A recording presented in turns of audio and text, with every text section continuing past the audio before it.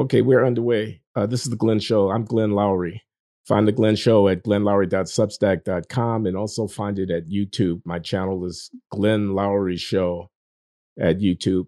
And on the Blogging Heads platform, Robert Wright's enterprise, bloggingheads.tv. I'm with Rav Arora, who is a precocious writer, a budding journalist, a critic, a social critic, a young fellow sitting in Vancouver, British Columbia, Canada, who can be found in the pages of the New York Post, Quillette.com, most recently, the City Journal, that's the organ of the Manhattan Institute, writing about social issues, inequality, race, identity, uh, political correctness. I don't know, Rav, you can fill in the blanks here.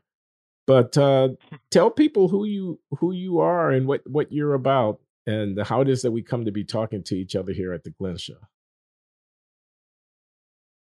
Yeah, so I'm a journalist based in Vancouver, BC, and I'm an undergraduate student studying. For a while, I was studying mostly criminology, but over the last 6 months, I've taken a bit of a detour, and now I'm studying esoteric Eastern philosophy and Buddhism, neuroscience stuff, meditation. So that's kind of a separate interest, which I'm also exploring in my Substack publication that I just started on meditation and psychedelics and spirituality and that kind of thing. That's ravarora.substack.com if anybody's interested. But my primary focus in my writing and my commentary is on crime, murders, homicides, uh, stories that I think that are not being portrayed enough in the mainstream media. And so I've noticed this massive deficiency, if you will, in the media of actually, yeah, putting the spotlight on these stories of crime, societal neglect, communities that are caught up in this vicious cycle of crime, poverty, lawlessness, lack of police. These issues were just always on my mind in high school for whatever reason. I was always interested in crime in general, always, watching the crime shows and reading detective novels and that kind of thing. And then once I graduated high school, I just started researching and reading about this more, watching the Glenn Show pretty often, and reading Thomas Sowell, following Coleman Hughes.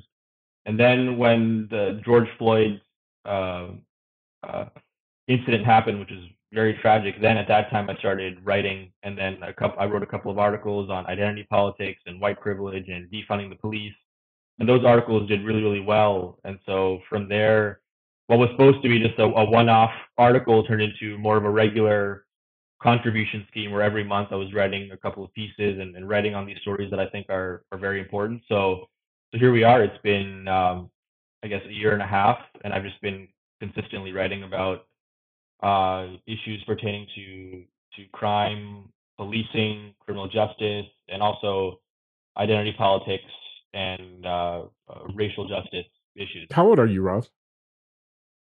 20.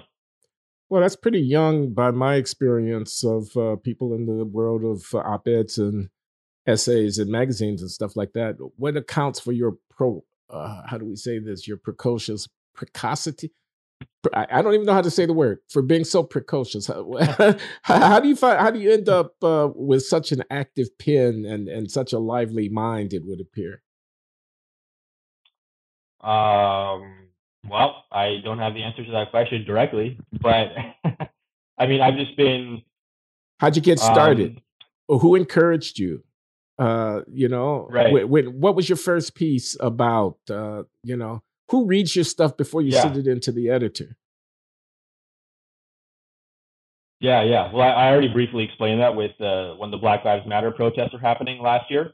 That's what initially inspired me to start writing about these issues Uh huh. because I felt like we were going in a totally misguided direction with respect to racial dynamics and also the dynamics of the criminal justice system. And so at that point, I thought now would be a good time to write about this. And my first piece was on white privilege and the fallacies of white privilege, breaking down group disparities why certain groups outperform others, and what could be some of those explanations in terms of behavior and culture and history and economics. And that again was largely influenced by Thomas Sowell and yourself, John McWhorter, Coleman Hughes, especially. I think Coleman was actually a pretty big influence early on when I was in high school. When I was 16, 17 years old, looking at Coleman as another young thinker who's also brought up, on the Glenn Show, obviously early on with his essays in Quillette. But I think looking at him and how much success he had gotten was very inspiring. Like, oh, you don't have to have a college degree, you don't have to have years of journalistic experience to actually articulate these opinions in an interesting way. And so, just going off of Coleman and reading his work a lot, I sort of shaped my own perspective. And Coleman is less of a journalist now, and he's writing his book right now, obviously. And so I've kind of you know carved out this improvised role where stories about defunding the police or about crime being shot through the roof and the police being nowhere to be found, homicide victimization, societal neglect. I've kind of carved out this area where I'm writing about these issues that unfortunately not a lot of people are writing about, which is very, very strange. Like people at the New York Times and the Atlantic and the Washington Post, people who are supposed to be writing about crime issues who are being paid six figures, for whatever reason, these stories are not on their radar as much. I mean, you'll see a piece in the New York Times maybe once every few months or once every 6 months. Same in the Washington Post about how crime is rising and the changing dynamics in law enforcement. But by no means you're seeing any amount of adequate coverage of these issues in Minneapolis, Seattle, Philadelphia, all around the country, where you're seeing so much chaos with respect to law enforcement and with respect to crime. But because of political correctness in the wake of the George Floyd kind of racial reawakening, any kind of narrative, any kind of story that would strongly indicate that you need more law enforcement, not less, that the police are needed, would be ignored. Those stories are totally ignored. Obviously, if the stories about how we need less police or how the police are brutal or excessive in their use of force, which obviously exists, those stories are obviously going to be, quickly done by every outlet whenever there's a police shooting or another incident with a cop misbehaving, which is totally real and happens. But stories where it's the opposite, where it's residents begging for more police, where there's clearly a crime problem, where you're reaching historical records, and I'm sure we'll talk about all of that. You're seeing the media just turning a blind eye and just no one really knowing what's going on. And so that's kind of where I've come in to fill in that hole, and then write about these very important and pressing issues of people who really don't have a voice. You were radicalized by Black Lives Matter. Do I get that right? Early on in high school, when I first started reading about racial justice issues, I definitely was sort of pro BLM, sort of following the conventional narrative about policing, about racial issues. And then I started to just kind of fact check a lot of these claims and kind of dig up the data, because I'm a very statistics oriented person as well. And I realized a lot of the claims that were being made were not empirically supported. And that's when I started reading Thomas Sowell and Coleman Hughes, and again listening to you. And it dawned on me that a lot of these popularized narratives surrounding race were largely fallacious. There might be a kernel of truth, like yes, there is police brutality, there is racism, there is excessive use of force, there is racial profiling, but is it on the scale where LeBron James is saying, as a black person, every time you go outside, you should fear being killed by the police? Like that's obviously preposterous, right? Are there issues with policing? Yes, of course, and we can talk about that. But does that mean we should abolish the police? No. But that's what people like Colin Kaepernick, who just released this essay compilation that I was reading, that was gained a lot of traction, and it's a whole book filled with essays by him and Angela Davis and Kimberly Crenshaw about abolishing the police, and it's at the front of the bookstore that people are buying because they think that's the way that we solve our problems, is by abolishing the police, which is absolutely insane. You're ahead of me. I didn't know that Kaepernick had a book out with Crenshaw and Angela Davis uh, advocating abolishing the police.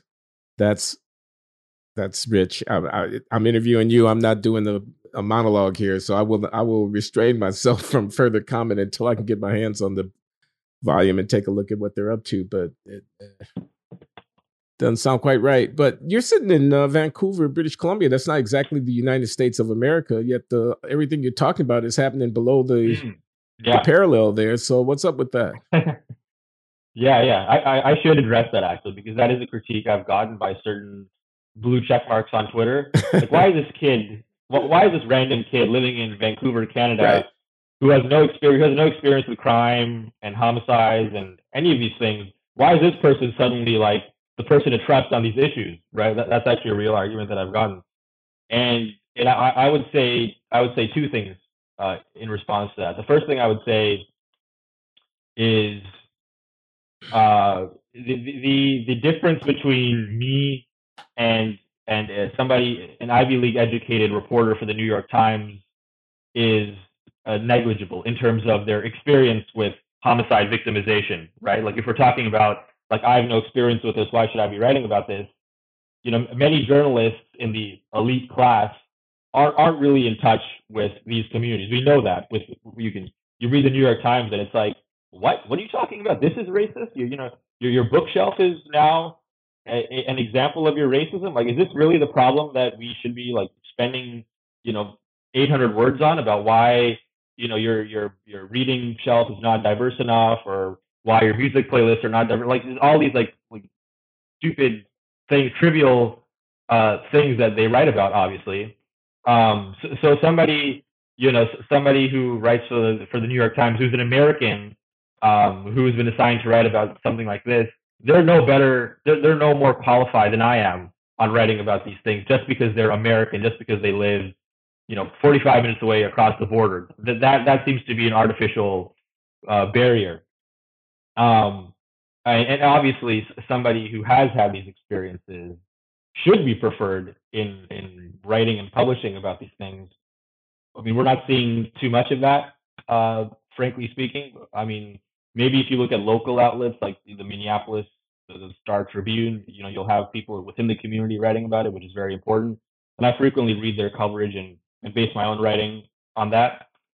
But I mean, there's just a lack of coverage on these stories. So when people say that to me, like, why are you covering this? Well, what makes you qualified? It's like, okay, I'll stop doing it. Then who else is going to do the stuff, right? It's either I do it, and I'm by no means saying I'm some brave soldier on the ground putting my life at risk. That's not the case at all. I'm interviewing people virtually, by the way. And I think that's also very important that I'm doing that, not just writing in my own insulated environment in Canada, but I'm actually interviewing people in Philadelphia, Minneapolis, and other places, and actually asking them, like, what are the problems you are facing? And they're sharing these stories with me, and I'm directly quoting them. And you've read these pieces, and many other people have, what's happening in Minneapolis. But it's frankly a matter of I spotlight these stories and give them the attention they deserve, or if I'm not qualified, then basically nobody else is going to, unless you want to rely on a once in every 4 months, once in every 5 months article in the New York Times, which is not adequate by any means. Today's show sponsor is The Spectator magazine. Having been founded in 1828, it's the longest running magazine in the world. The mission statement they sent me says they believe that journalism must be witty and insightful, and that ideas should be discussed without the constant threat of cancellation. They're neither right or left-wing, and consider their mission to convey intelligence, not ideology. They believe that life is bigger than politics, which is why the magazine covers arts, culture, food, wine, travel, and life all around. The slogan they use to convey this is, "The Spectator is more cocktail party, less political party." So sign up today and you'll receive 3 free months of both the print and digital magazine, plus a free Spectator hat. Just use offer code GLENN, GLENN, at checkout To redeem the special offer just for listeners of this podcast, go to spectatorworld.com/special offer and use offer code Glenn. I've been aware of The Spectator for many years and feel comfortable saying that even if you disagree with its politics, you are guaranteed to be entertained. Their contributors include many prominent and sometimes controversial authors, from Christopher Buckley to P.J. O'Rourke to Douglas Murray to Slavoj Žižek, from the Biden administration to book reviews, from cancel culture to cultural cuisine. The Spectator will entertain you from cover to cover. So sign up today to get 3 months of The Spectator for free, plus a free Spectator hat when you subscribe at spectatorworld.com/special offer. Use offer code Glenn at checkout to redeem your offer. That's spectatorworld.com/special offer and offer code Glenn. Let me ask you, if I may, a personal question.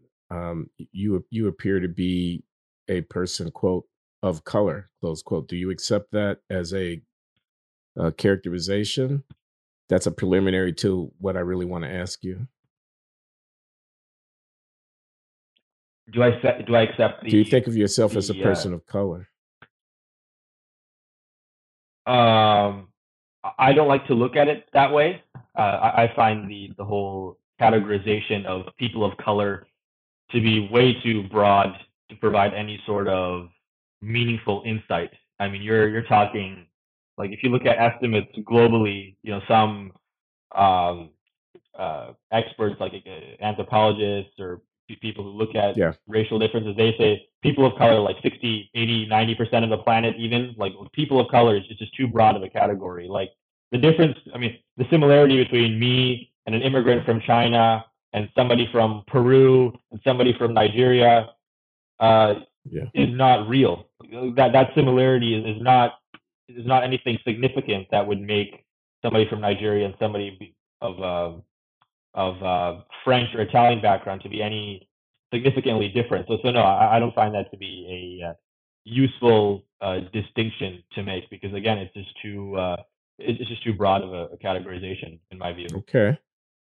But what I wanted to ask was whether you worry that the responses that you're getting from some of the places that have wanted to receive your writing, whether or not you identify in a certain way as non-white, the responses are to some degree motivated by wanting to exploit your apparent identity on behalf of their political program. So the New York Post is right of center within the constellation of journalism. I think we'd have to say Quillette is intellectual dark web territory, according to some, as I'm sure you've heard.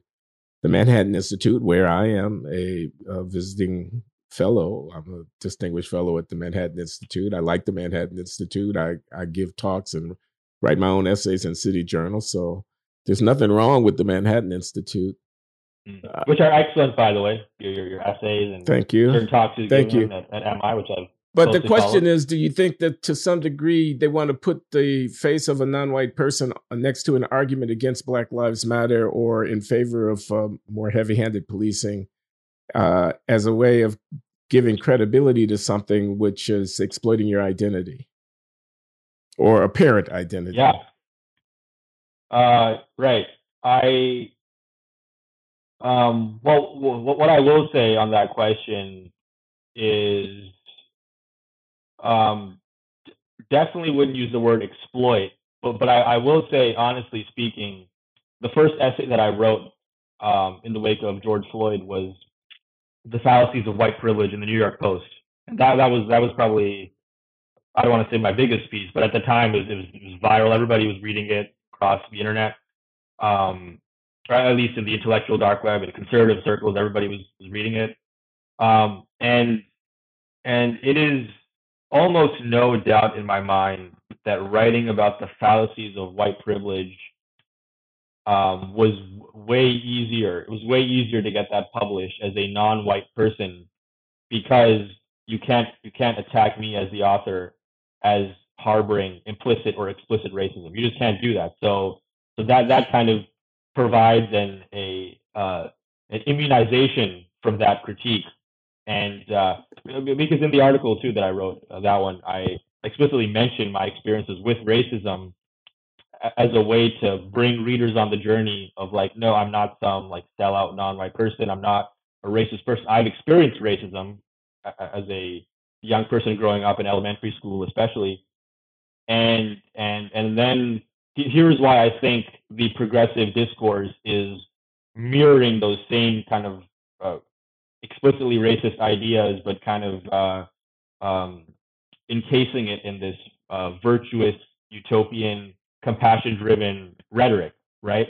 And so, getting stuff like that published, talking about why I think white privilege is on the decline, and I have an essay coming out probably later this month, which is a progression from my viral essay on the fallacies of white privilege, but this time this is going to be the death of white privilege in elite circles in corporate America. Like this is a whole other topic, but it is without a doubt, and I'm sure you can you would agree with this, that being a qualified person of color, even though I don't like that category, but being a qualified ethnic person, especially a qualified, highly educated Black individual, stepping into the labor market, going into a law firm, even like police departments and or dentistry, surgeons, whatever it is, you have an enormous amount of privilege because they want diversity.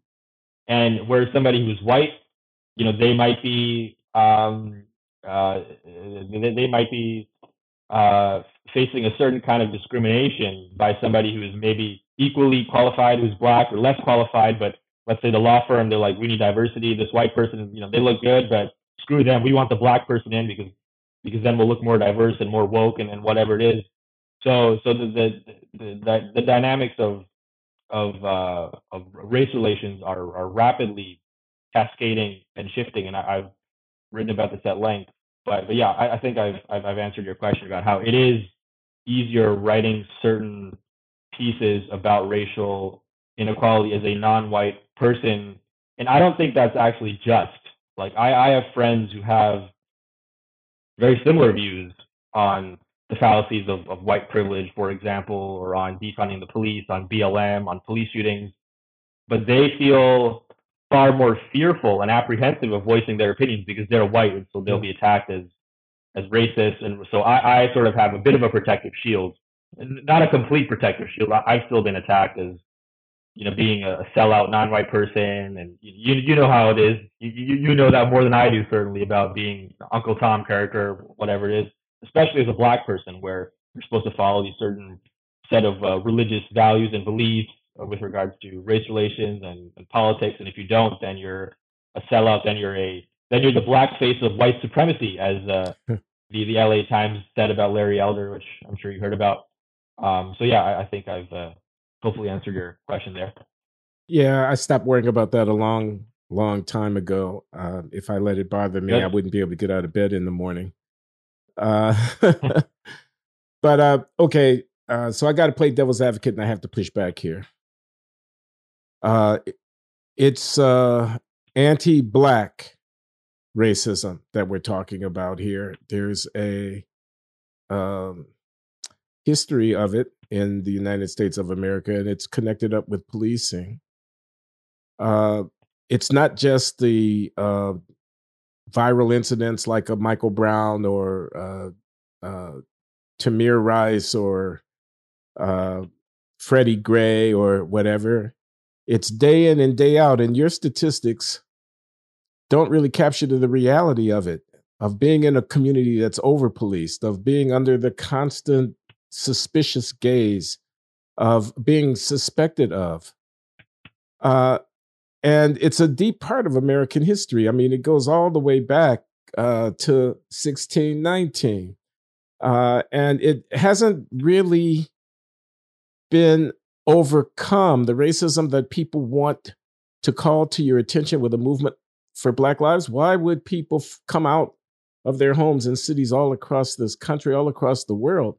And not only people of color, but our allies protesting. Are they all crazy? Are they all hallucinating? You say you have a better grip on reality than they do, even though they are living day to day with the reality of being Black in America. This is progress.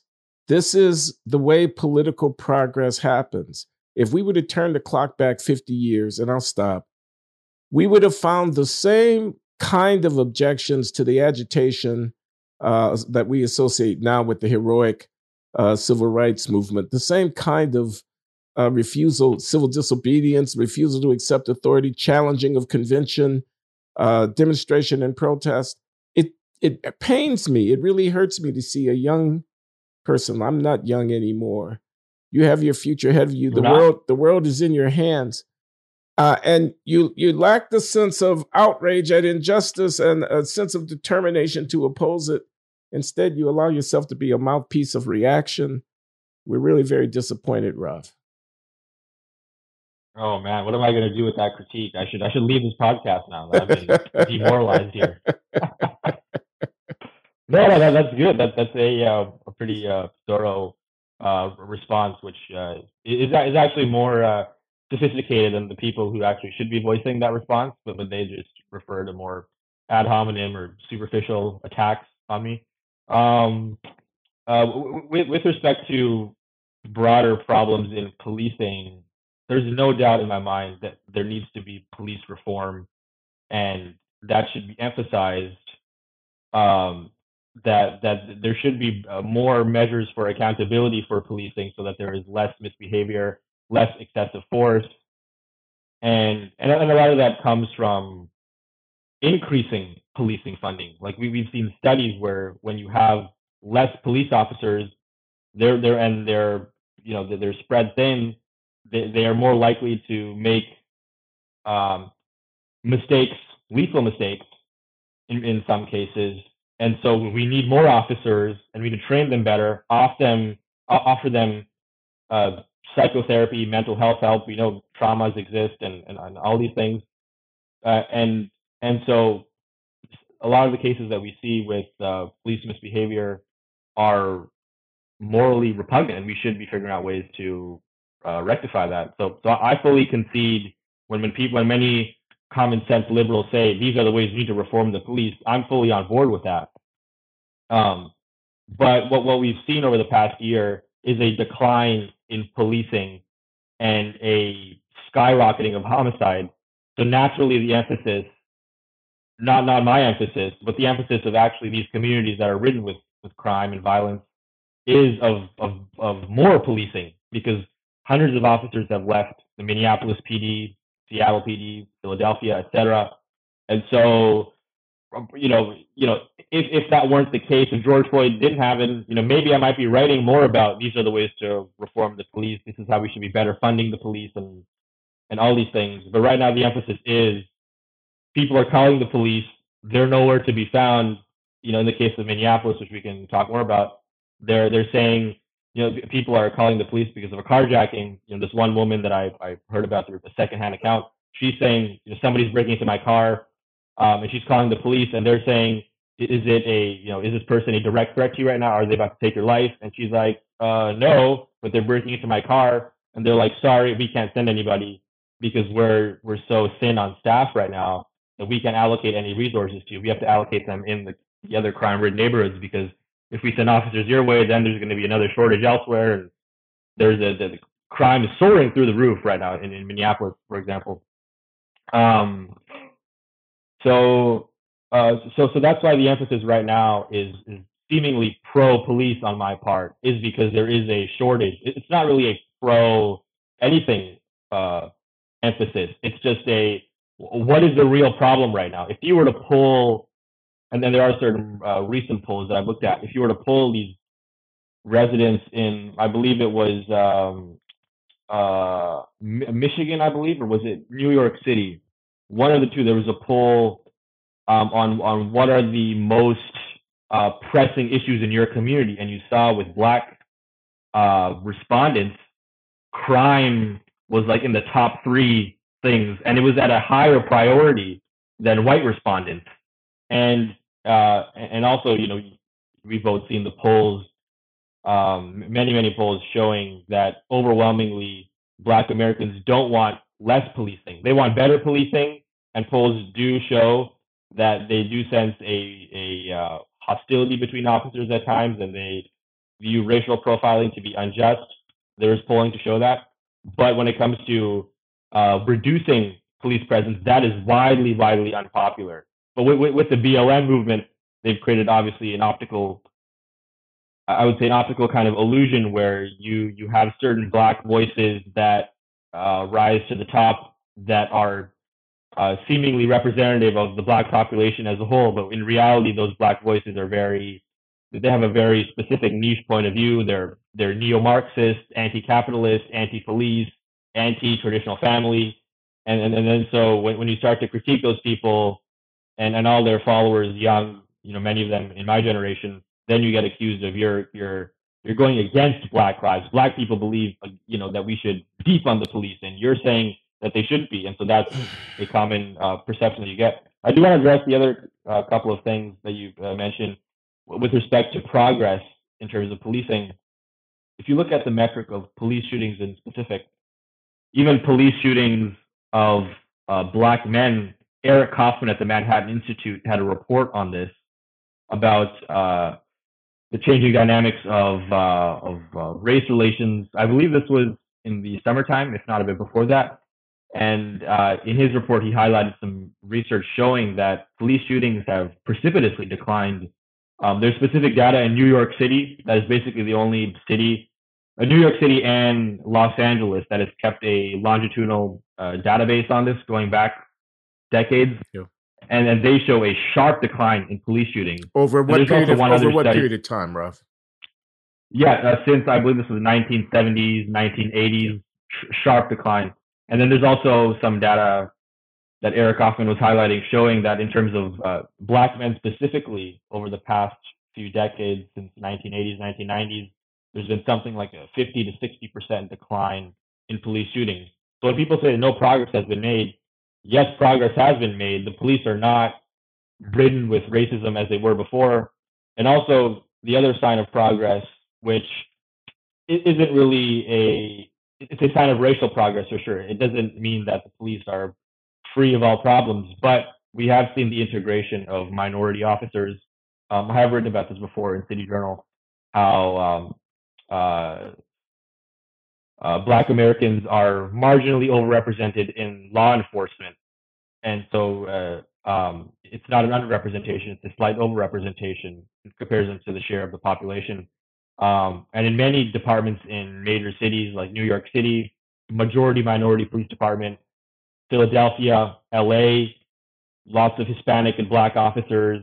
And so the case for the driving problem being white supremacy or racism seems to be less and less plausible as you have more and more in these communities Black and Hispanic officers dealing with these problems. Not to say that they don't commit brutal acts of violence.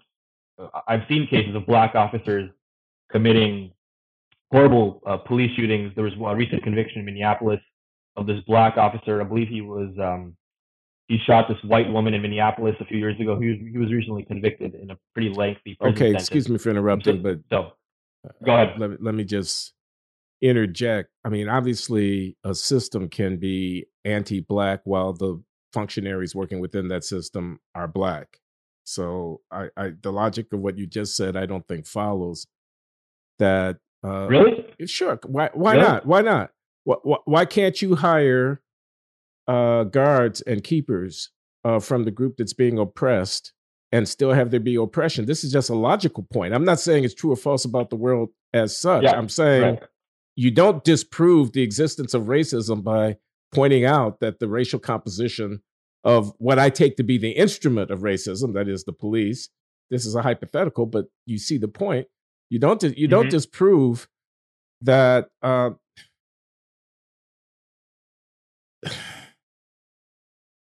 You know what happened with incarceration in the United States between 1980 and 2000.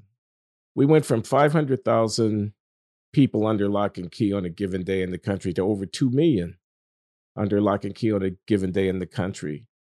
Nearly half of them are Black. If I were to think, this is actually not my argument, but it could be that in and of itself It's a complex social phenomenon, but it represents a massive mobilization of state coercive resources to control a population.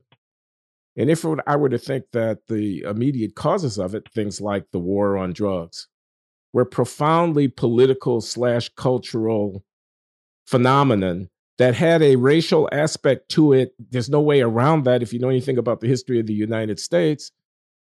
And I were to say that even if the people who carried out the massive increase in the scale of imprisonment in the United States over the course of a generation, quadrupling the number of people under lock and key in 2 decades, even if they didn't have a hit list with non-white people on it, they should have been able to notice 5 or 10 or 15 years into this thing what the consequences of their policies, even if they were unintended consequences in terms of racial disparity and so forth, might be. So that's the backdrop, or at least that's one of the backdrops of this whole anti-police, anti-incarceration. George Soros DAs getting themselves elected around the country and deciding they're going to decriminalize everything and they're not going to bring cases, and no bail movements where people don't want Rikers Island to exist anymore and they want to get rid of cash bail because a person is innocent until they're proven guilty, even though 95% of the cases end up with the person pleading or being shown to have been guilty of the alleged offense, notwithstanding that fact, etc. All of that is nested within a historical context. That's where Angela Davis comes from. That's where Michelle Alexander, the new Jim Crow, comes from. It comes out of a reaction against that mobilization. And yes, it could be. Again, this is not actually my argument, but I can make my argument, but I'm interviewing you. You can make my argument just as well as I can, but I'm making their argument. Yeah. Obviously, that can be racist in some deep sense, even if the people who are being hired as prison guards and hired as police officers and so forth are non-whites. So can you address yourself? Because there's a reason why people are putting these Black Lives Matter signs in their windows. It's not all virtue signaling. Some of them really believe that there are moral issues. And there's a reason why I also want you to address this, and I agree, by the way, with your observation. If you take a microphone and you go and talk to people who live where carjackings and drive-by shootings take place, they'll say, we like the cops. We want them to come and protect us. I agree with that. But almost to a person, the spokespeople, the intellectuals, the journalists, the political representatives of African Americans support Black Lives Matter. Are they all fools or crazy? Are they all being intimidated into having to affirm a mantra? Or do some of them actually believe what they're saying and think, I don't know if you saw the very fine article by Alden Morris. Alden Morris is a sociologist at Northwestern University, African-American. He wrote a book about the origins of the civil rights movement, the original civil rights movement. He has a piece in Scientific American, Rav, where he analyzes Black Lives Matter as a phenomenon, as a social phenomenon. And he says, for the 21st century, this is what a civil rights movement is going to look like. It's not going to look like what you saw in 1955 or 1962. It's going to look more or less like what you see right now. And you can try to discredit it by throwing around names like Marxist and atheist and, whatever. But there's more going on here historically than simply name calling. There's something important that's going on here. And if I don't know what you have to say about that, but that's my best effort to give voice to the counter argument. Right. Okay, good. So when it comes to the war on drugs specifically, apart from the hyperbolic claims that was what led to mass incarceration, like that accounted for a overwhelming percentage of the prison population. That's not true. That's not true. That is not true. Yeah. However, the war on drugs has been, in my reading, a disastrous policy from the start. It has had good intentions, and many of those intentions have been led by Black voices who are concerned by crack cocaine epidemic in their communities and soaring crime and exploding lawlessness in their communities, the disintegration of law and order, and just their communities being disintegrated from the center. But that still doesn't make the war on drugs to be a net positive. It from my reading, it just had too many costs. The costs outweigh the benefits for that policy in my reading, with just so many people having been locked up for reasons that were not seemingly legitimate. It's created greater hostility between police and these communities, and has led to just the wrong focus, a diminished focus on violent crime, a greater focus on non-violent drug offenses. So I'm totally on board with that argument that something like the war on drugs should be radically pulled back, if not totally abolished. But when it comes to the racism claim, really, you want to argue? I'm not saying you, but obviously you're playing devil's advocate. It's all good. But like, really, you want to say that the racial composition is not significant here? And it's not that these are white old Republican patriarchs hiring these black people and exploiting them and putting them in blue uniforms and sending them out to do their evil white supremacist work. It's black police chiefs, black lawmakers, overwhelmingly Democrat, black aldermen, city councilors, school principals, et cetera, hiring black officers. So to make that argument, you would have to argue that these black leaders are so powerless that they can't overcome the forces of white supremacy and are perpetuating these racist policies. Because if they are racist, let's get the black police chiefs, DAs, officers. They should be changing things. They should be dismantling systemic racism. But obviously, that is a framework that is far too simplistic. The problem runs deeper than race. It's a problem of economic class. It is a problem of culture, which is a great taboo, which is why I've admired your work so much, as you've highlighted some of the cultural underlying factors here that play a role. It's, the progressive left, as I pointed out before in various articles, whenever they see a disparity, they look for external explanations always. That's their default. So why aren't there enough black neurosurgeons? Why is there an underrepresentation of black physicians or lawyers in this law firm? It's because that law firm is racist. It's because there's racism in medical schools, etc. Why is there an overrepresentation of black offenders in the prison population? Why are black people being arrested disproportionately? That is because policing is racist. It is because prisons are racist. That is why you see the disparity, rather than honestly looking at the facts and looking at obviously a disparate rate of offending, which you've talked about over and over again, which we don't have to hash that out completely if you don't want to. But I think the systemic racism arguments are far too simplistic to highlight some of the real problems within policing, for sure, with the war on drugs, funding the police better so you have police officers that are more compassionate, caring, and able to make these very difficult decisions in a small amount of time, like pulling the trigger in cases like Ma'Khia Bryant, Jacob Blake, which go viral immediately and officers get painted as racist, are very, very difficult to make.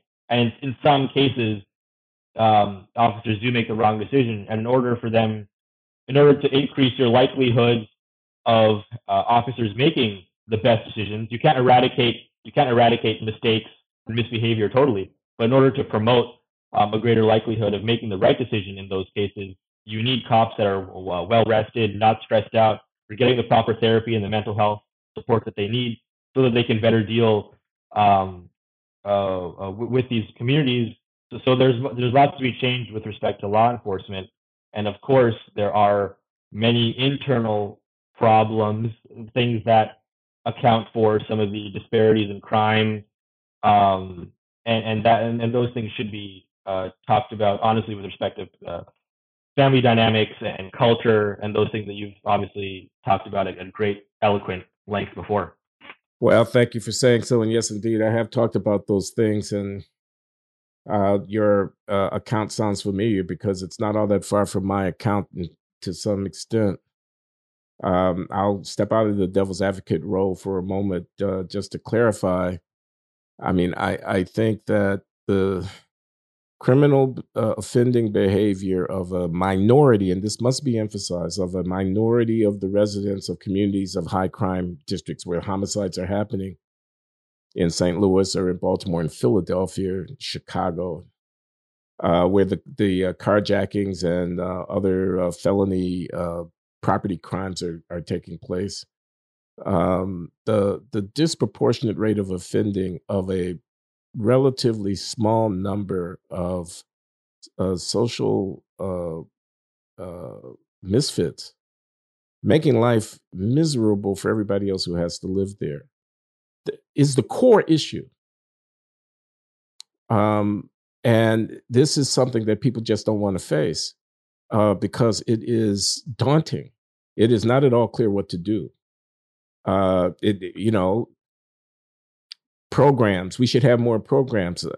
People can't demonstrate any reliable interventions that are having a significant effect on this behavior. They say it's due to poverty. Not all poor communities exhibit behavior to the same extent. You say culture can't be talked about. It's obvious that any common sense meaning of the word culture is implicated to some degree in these patterns of behavior that we're seeing in these communities. How could this? I mean, don't take me for a fool. I can see how people are living. I can see the out of wedlock birth rate and the father absence. I can see the gang activity. I can see the violence. What does it take to actually shoot somebody to death as an act? You think anybody can do that? Anybody can just take a gun and shoot somebody? There are inhibitions. There are psychological and emotional blocks that keep us and ethical blocks. Indeed, internalized ethical commitments of what kind of person am I and how shall I live in the world? What do I think of myself? How can I be accountable to the people who I love, to whom I look for affirmation and for their respect? If I behave in this way or that, to dismiss that, to say that that's not at all relevant, to say that everything is driven by unemployment rates, is offensive to common sense, and I think also inconsistent with a serious engagement with the evidence. So I'm with you. I don't know. Maybe there's not even a but here. Can you talk to us a little bit, because you've actually been looking at the numbers, and some of it is reflected in your recent piece in City Journal about exactly what has happened in terms of criminal offending in American cities over the last couple of years? Yeah. Yeah,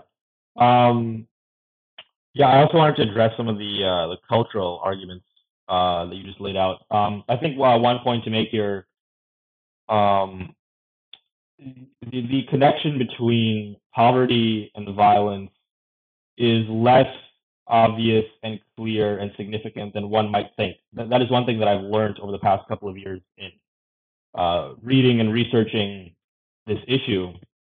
I mean, this is a taboo realm of research, by the way, as many academics have attested to. But you can control for economic status, as some studies have done, and you look at for example, low income Asian communities, very low income Asian communities, where there's lots of unemployment, many issues, like lots of immigrants coming in who barely speak the language and aren't able to access various resources. You compare low income Asian communities with higher income Black communities, and the difference in crime. The crime rates are far higher in the Black communities compared to the low income Asian communities. Now, why is that? Now, obviously, this need not have to be said, but because there are some crazy lunatic progressives who might think that I'm insinuating this nothing to do with genetics or any biological predisposition. That is not in my mind at all. Okay, again, doesn't need to be said, but I'm just saying it. But obviously, if economics doesn't explain it, if you have higher income Black communities having higher rates of crime relative to Asian communities, then you've isolated the role of economic status, but you still have a higher rate of crime. So what is the driving factor then? Is it fatherlessness? Is it culture? All those things matter. Um, so I just don't find the economic argument to be convincing. I mean, there's also one study that Barry Latzer, if you're familiar, the American criminologist. Are you familiar? Barry Latzer, yeah, he's a conservative criminologist, but he's written about this at great length about how in the 1990s and 80s you had certain Black immigrant groups, such as the Black immigrants coming in from Haiti, who were also uh, dealing with economic issues on top of language and cultural issues, and also had similar, if not higher, rates of poverty relative to American-born Black communities, but yet their crime rates were significantly lower. This is we're speaking the 80s or 90s. Yet their crime rates were lower. So in that case, you've even isolated race. You've made that constant. You have two Black populations, and yet one has significantly higher crime rates. So you've eliminated race and economic status. So you're left with either society is somehow distinguishing between immigrant Black individuals and non-immigrant Black individuals, which is not plausible, or there are differences between populations, irrespective of race and economic class, that have to do with culture, have to do with family dynamics, and fatherlessness is something that you've talked about at great length. High rates of fatherlessness that contribute to inner city dysfunction and crime. And so I just wanted to say that before I want to go. I want to go back. I want to go back. You said you disavow that you're making any assumption about genetic differences between Asian and African descended populations in calling attention to the fact that a lower economic strata Asian population had lower crime rates than a higher economic strata African American population.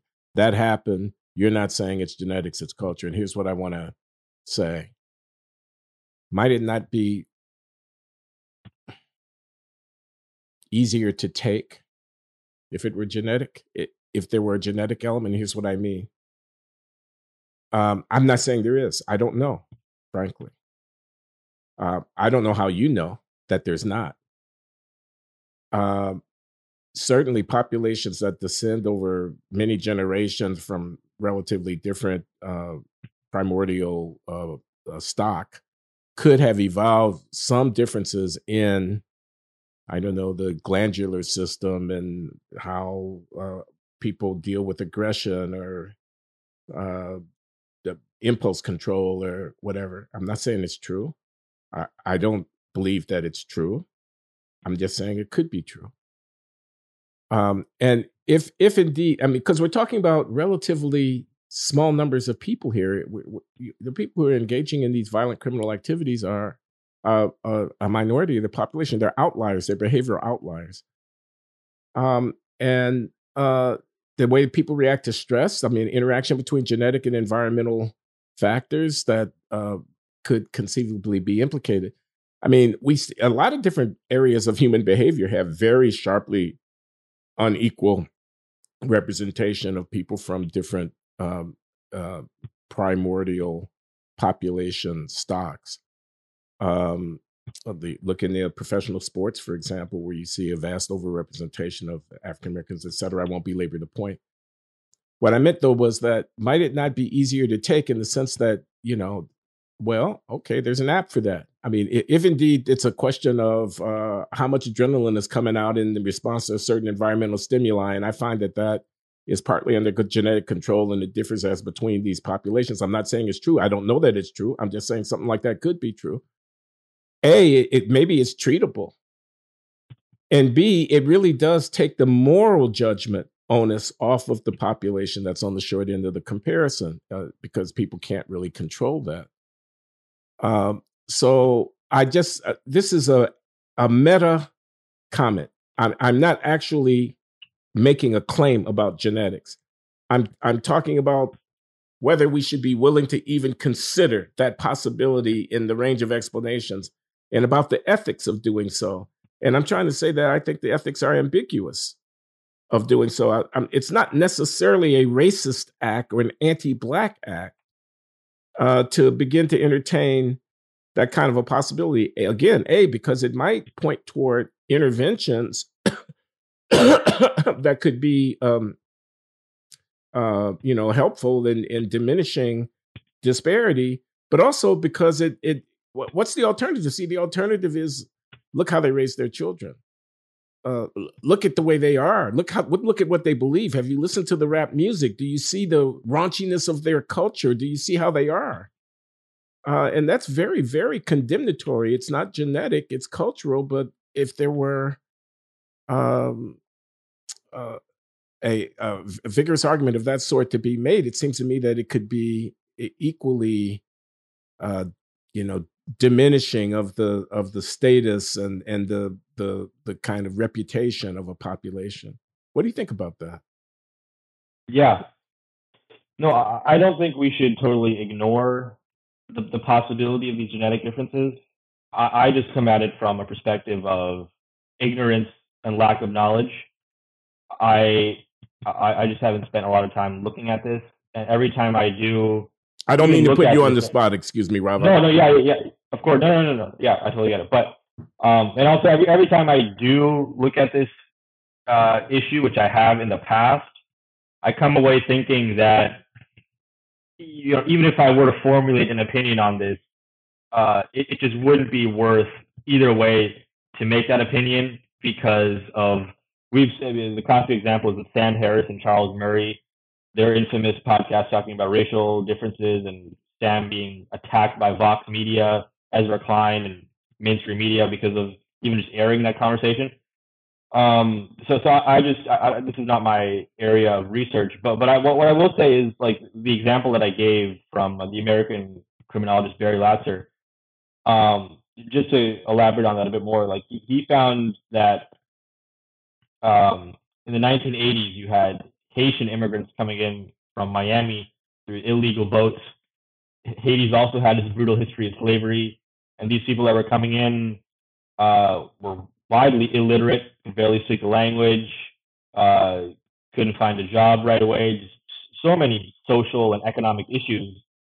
Yet they weren't killing each other. They weren't resorting to committing acts of gang violence, and their crime rates their homicide rates were far lower than the homicide and other crime rates in nearby Black communities in Miami that were not from Haiti, that were native-born Black Americans. And so there again, there's room for culture and behavior and for family. There, obviously, you're holding genetics to be constant. We have two Black groups again, yet the crime rates are radically different, and so obviously there's fatherlessness comes into the picture of religion, morals, values, prioritizing education, work ethic, perseverance, following social norms, following what society has laid out to you, but by some extent, and not resorting to these other illicit means of achieving economic status. I also want to make one other point, and feel free to respond to what I said here. But in terms of like interventions to reduce crime, it's when it comes to alternatives to prison, there's nothing that comes even close to providing an alternative to prison. When people say we should be locking people up, we should be giving them social services instead, the evidence for that is mixed at best, but it's really weak. There is no alternative for incapacity. Say more about the evidence. What is the effect that is not that nothing can substitute for prison to produce? Yeah. What is the effect? Crime reduction? Yes, crime reduction. The reality is violent offenders who have these ingrained behavioral patterns of committing these acts of violence and dealing drugs, by all best available evidence, putting them in prison, I'm talking about highly violent individuals, is the only way to reduce crime in society. There is no comparison for any other alternatives on how to deal with that problem. That being said, there are certain interventions based in various psychotherapies that are shown to be effective. There's one program, it's called Becoming a Man, that was launched and studied by the University of Chicago. They have a crime lab there where they study crime and social issues. It's a very left-leaning organization in the University of Chicago, but they've done, in Wait a my minute, view, wait a excellent minute. research. You're talking about my friends over there. You're talking about Jens Ludwig. You're talking about Harold Pollack. I mean, I actually know some of these people. I don't know about Jens. I know Harold is a little bit left of center, but he was my student decades ago at the Kennedy School of Government, where he did his PhD, where I was on the faculty in the 1980s and early 90s. Harold is good people. So what are you saying about him now? I was going to say positive things. They did a program, Becoming a Man, that they studied. They did these randomized controlled trials where they put at-risk youth in these programs, where they gave them cognitive behavioral therapy and had these weekly follow-up sessions and encouraging the prioritization of education and giving them various forms of ethical education, psychotherapy, dealing with, understanding their issues, these youth, coming from families where they don't have fathers, violence is surrounding them, and their options are limited, and they're considering following a life of crime and violence and drug dealing. Okay, and becoming a man. Okay. Yes, Becoming a Man. And so that program showed a 50% reduction in violent crime arrests, and graduation rates were increased by about 20% through this program. And for my reading of it, the research is compelling. Study was really well done. And so programs like that do exist. And so we should be funding those programs. We should be looking at-risk youth in these inner city areas like Baltimore, Chicago, St. Louis, and providing youth in high schools and middle schools with the psychological and social and ethical support that they're not getting in their family environment due to various factors. So there is room for society to come in, for educators, for psychotherapists and counselors, mental health experts, to provide some sort of benefit and discourage a path of crime and follow, getting your education and getting training in trades or getting a job, whatever it is, rather than dealing drugs around the corner. Okay. I want to shift the subject, if I may. Go ahead. I want to talk about patriarchy and all of that. Haven't you had something to say about? That word was in the title of one of your articles recently. Tell us about that. Yeah. That was an essay that I wrote last December, and now I'm writing another progression of that article, shorter form. This one's going to be in the New York Post, whereas that one was in Quillette, and that one was just addressing the phenomenon of Asian American and also Middle Eastern American success in the U.S. in terms of economic achievement, educational achievement. That article specifically was looking at this new emerging finding that Asian women, by certain metrics, are out-earning white men now, marginally speaking, which is extraordinary for various reasons, including the fact that there are obvious differences between men and women when you're comparing income differentials. Obviously, there are many differences when you're comparing, men and women, and people always cite the gender wage gap. There are various confounding variables that lead to that disparity. But in this case, even with those various confounding variables with respect to raising children, spending time towards family, men just don't have, men are not giving birth to children and going on, maternity leave and et cetera. But Asian women are now out earning white men, and now, according to the latest data that I've looked again, that finding has been consistent across 2021 now. And just in that article, I was providing I was first of all pointing out that the explanation for external treatment by society is not compelling. The idea that this group is outperforming other groups because society is deeming this group to be more of valuable because of racial prejudices over other groups. So, like you see, whenever ethnic groups are underperforming, and I mentioned this before in, let's say, law firms or medical school or in physicians or chemistry labs at Harvard, etc. The explanation for that is because these chemistry labs are filled with racism, medical schools are filled with racism, law firms are. Um, but that is not a compelling explanation, because when minority groups routinely outperform the white population in several areas, and the explanation there can't be that it's because that institution or because society is favoring those ethnic groups in that case. It is because the differences are accounted by culture and behavior rather than any kind of external thing. Not to say that those external factors don't exist, such as history of slavery and Okay. And redlining, et cetera, contributing to economic disparities, but that there are behavioral differences. And in the case of Asian women, well, we can talk more about that. I don't know if you want to. No, I want to ask you. Yeah. I want to ask you something. Yeah. Because here's what I would bet. I would bet that if you controlled for their education and occupation, that you wouldn't find what you're finding when you have a gross comparison of the earnings of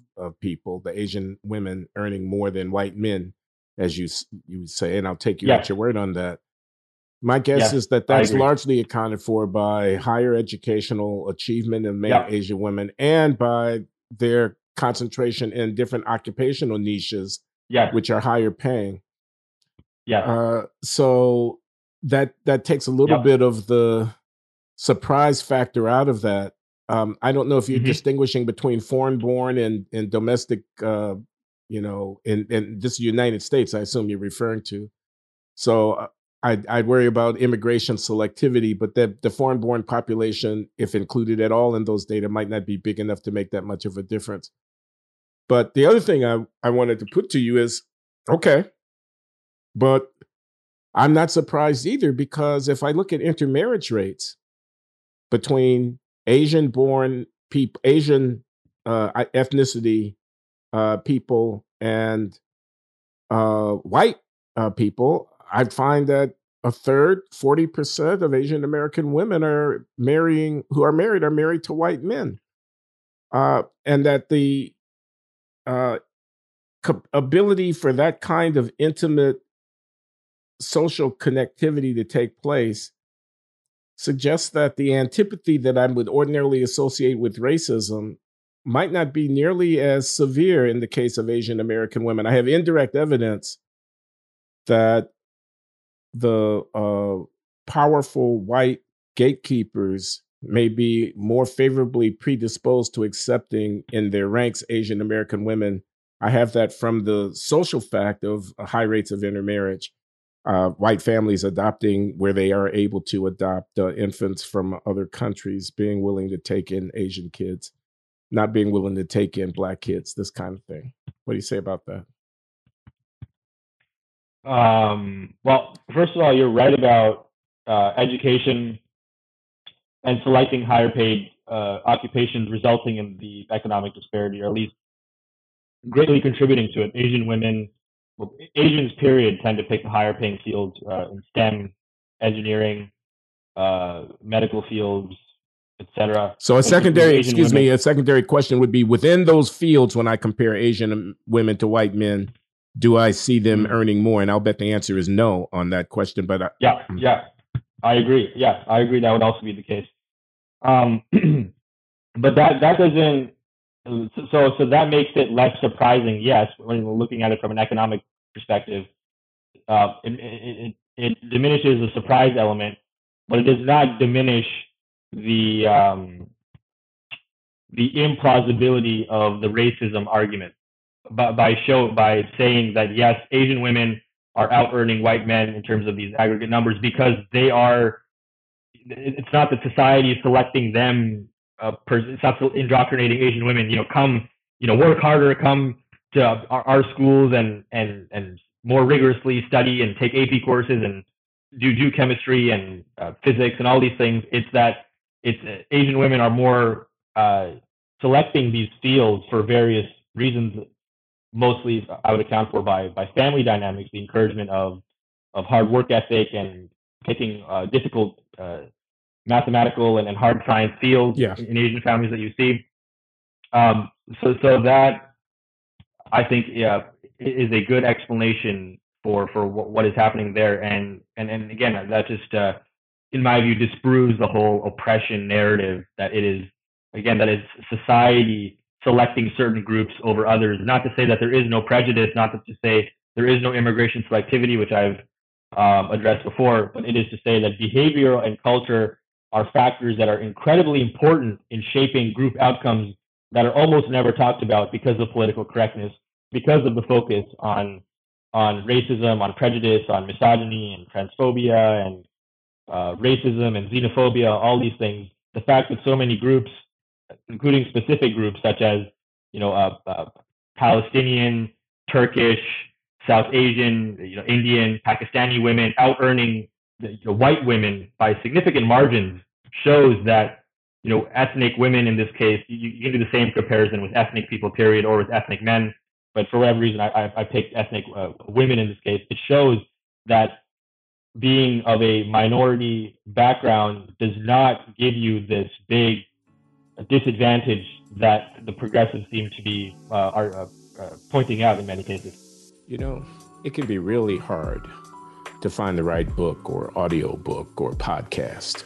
With all the content that's available to us today, you could spend as much time looking for your next book as you actually spend reading it.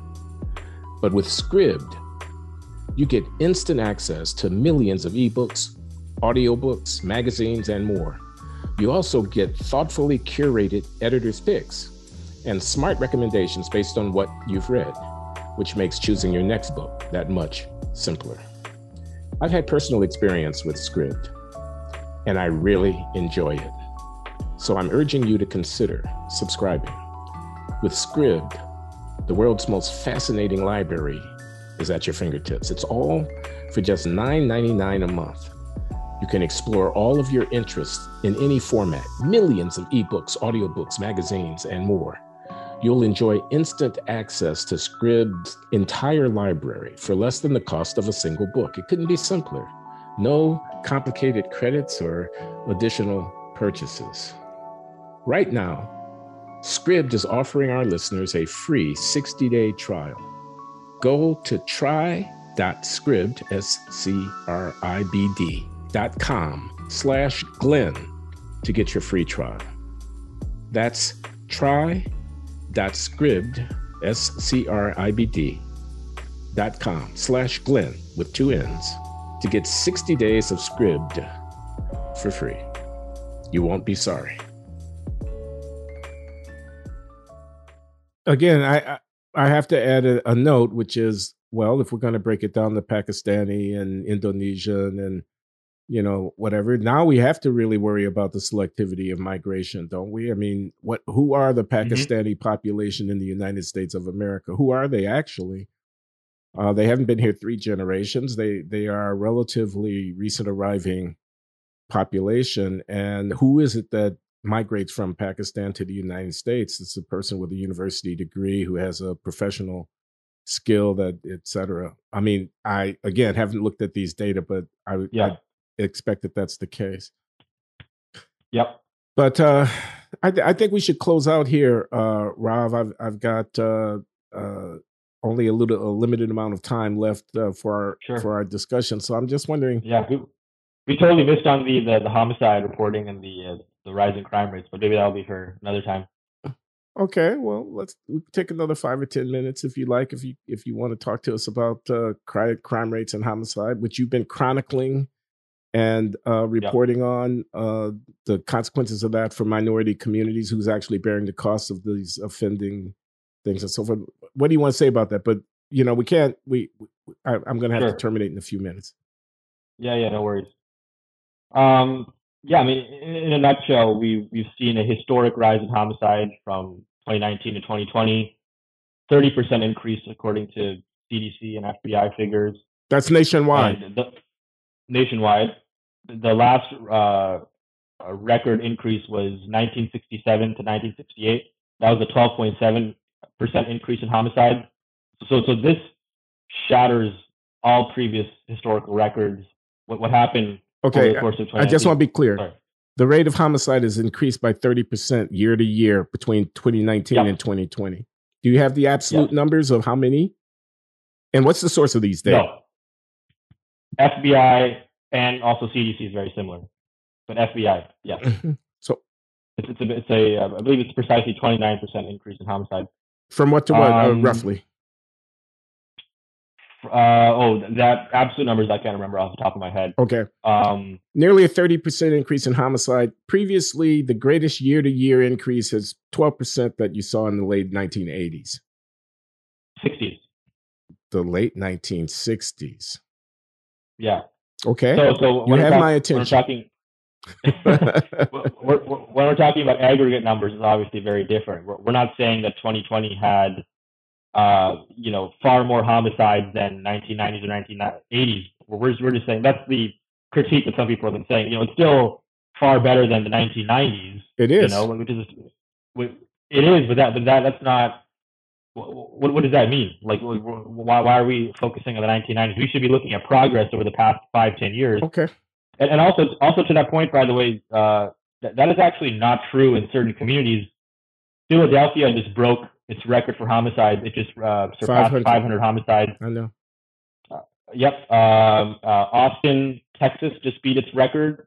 Columbus, Indianapolis, Milwaukee, Louisville, Cincinnati, if I haven't mentioned that already, they've all broken historical records. In the year 2021.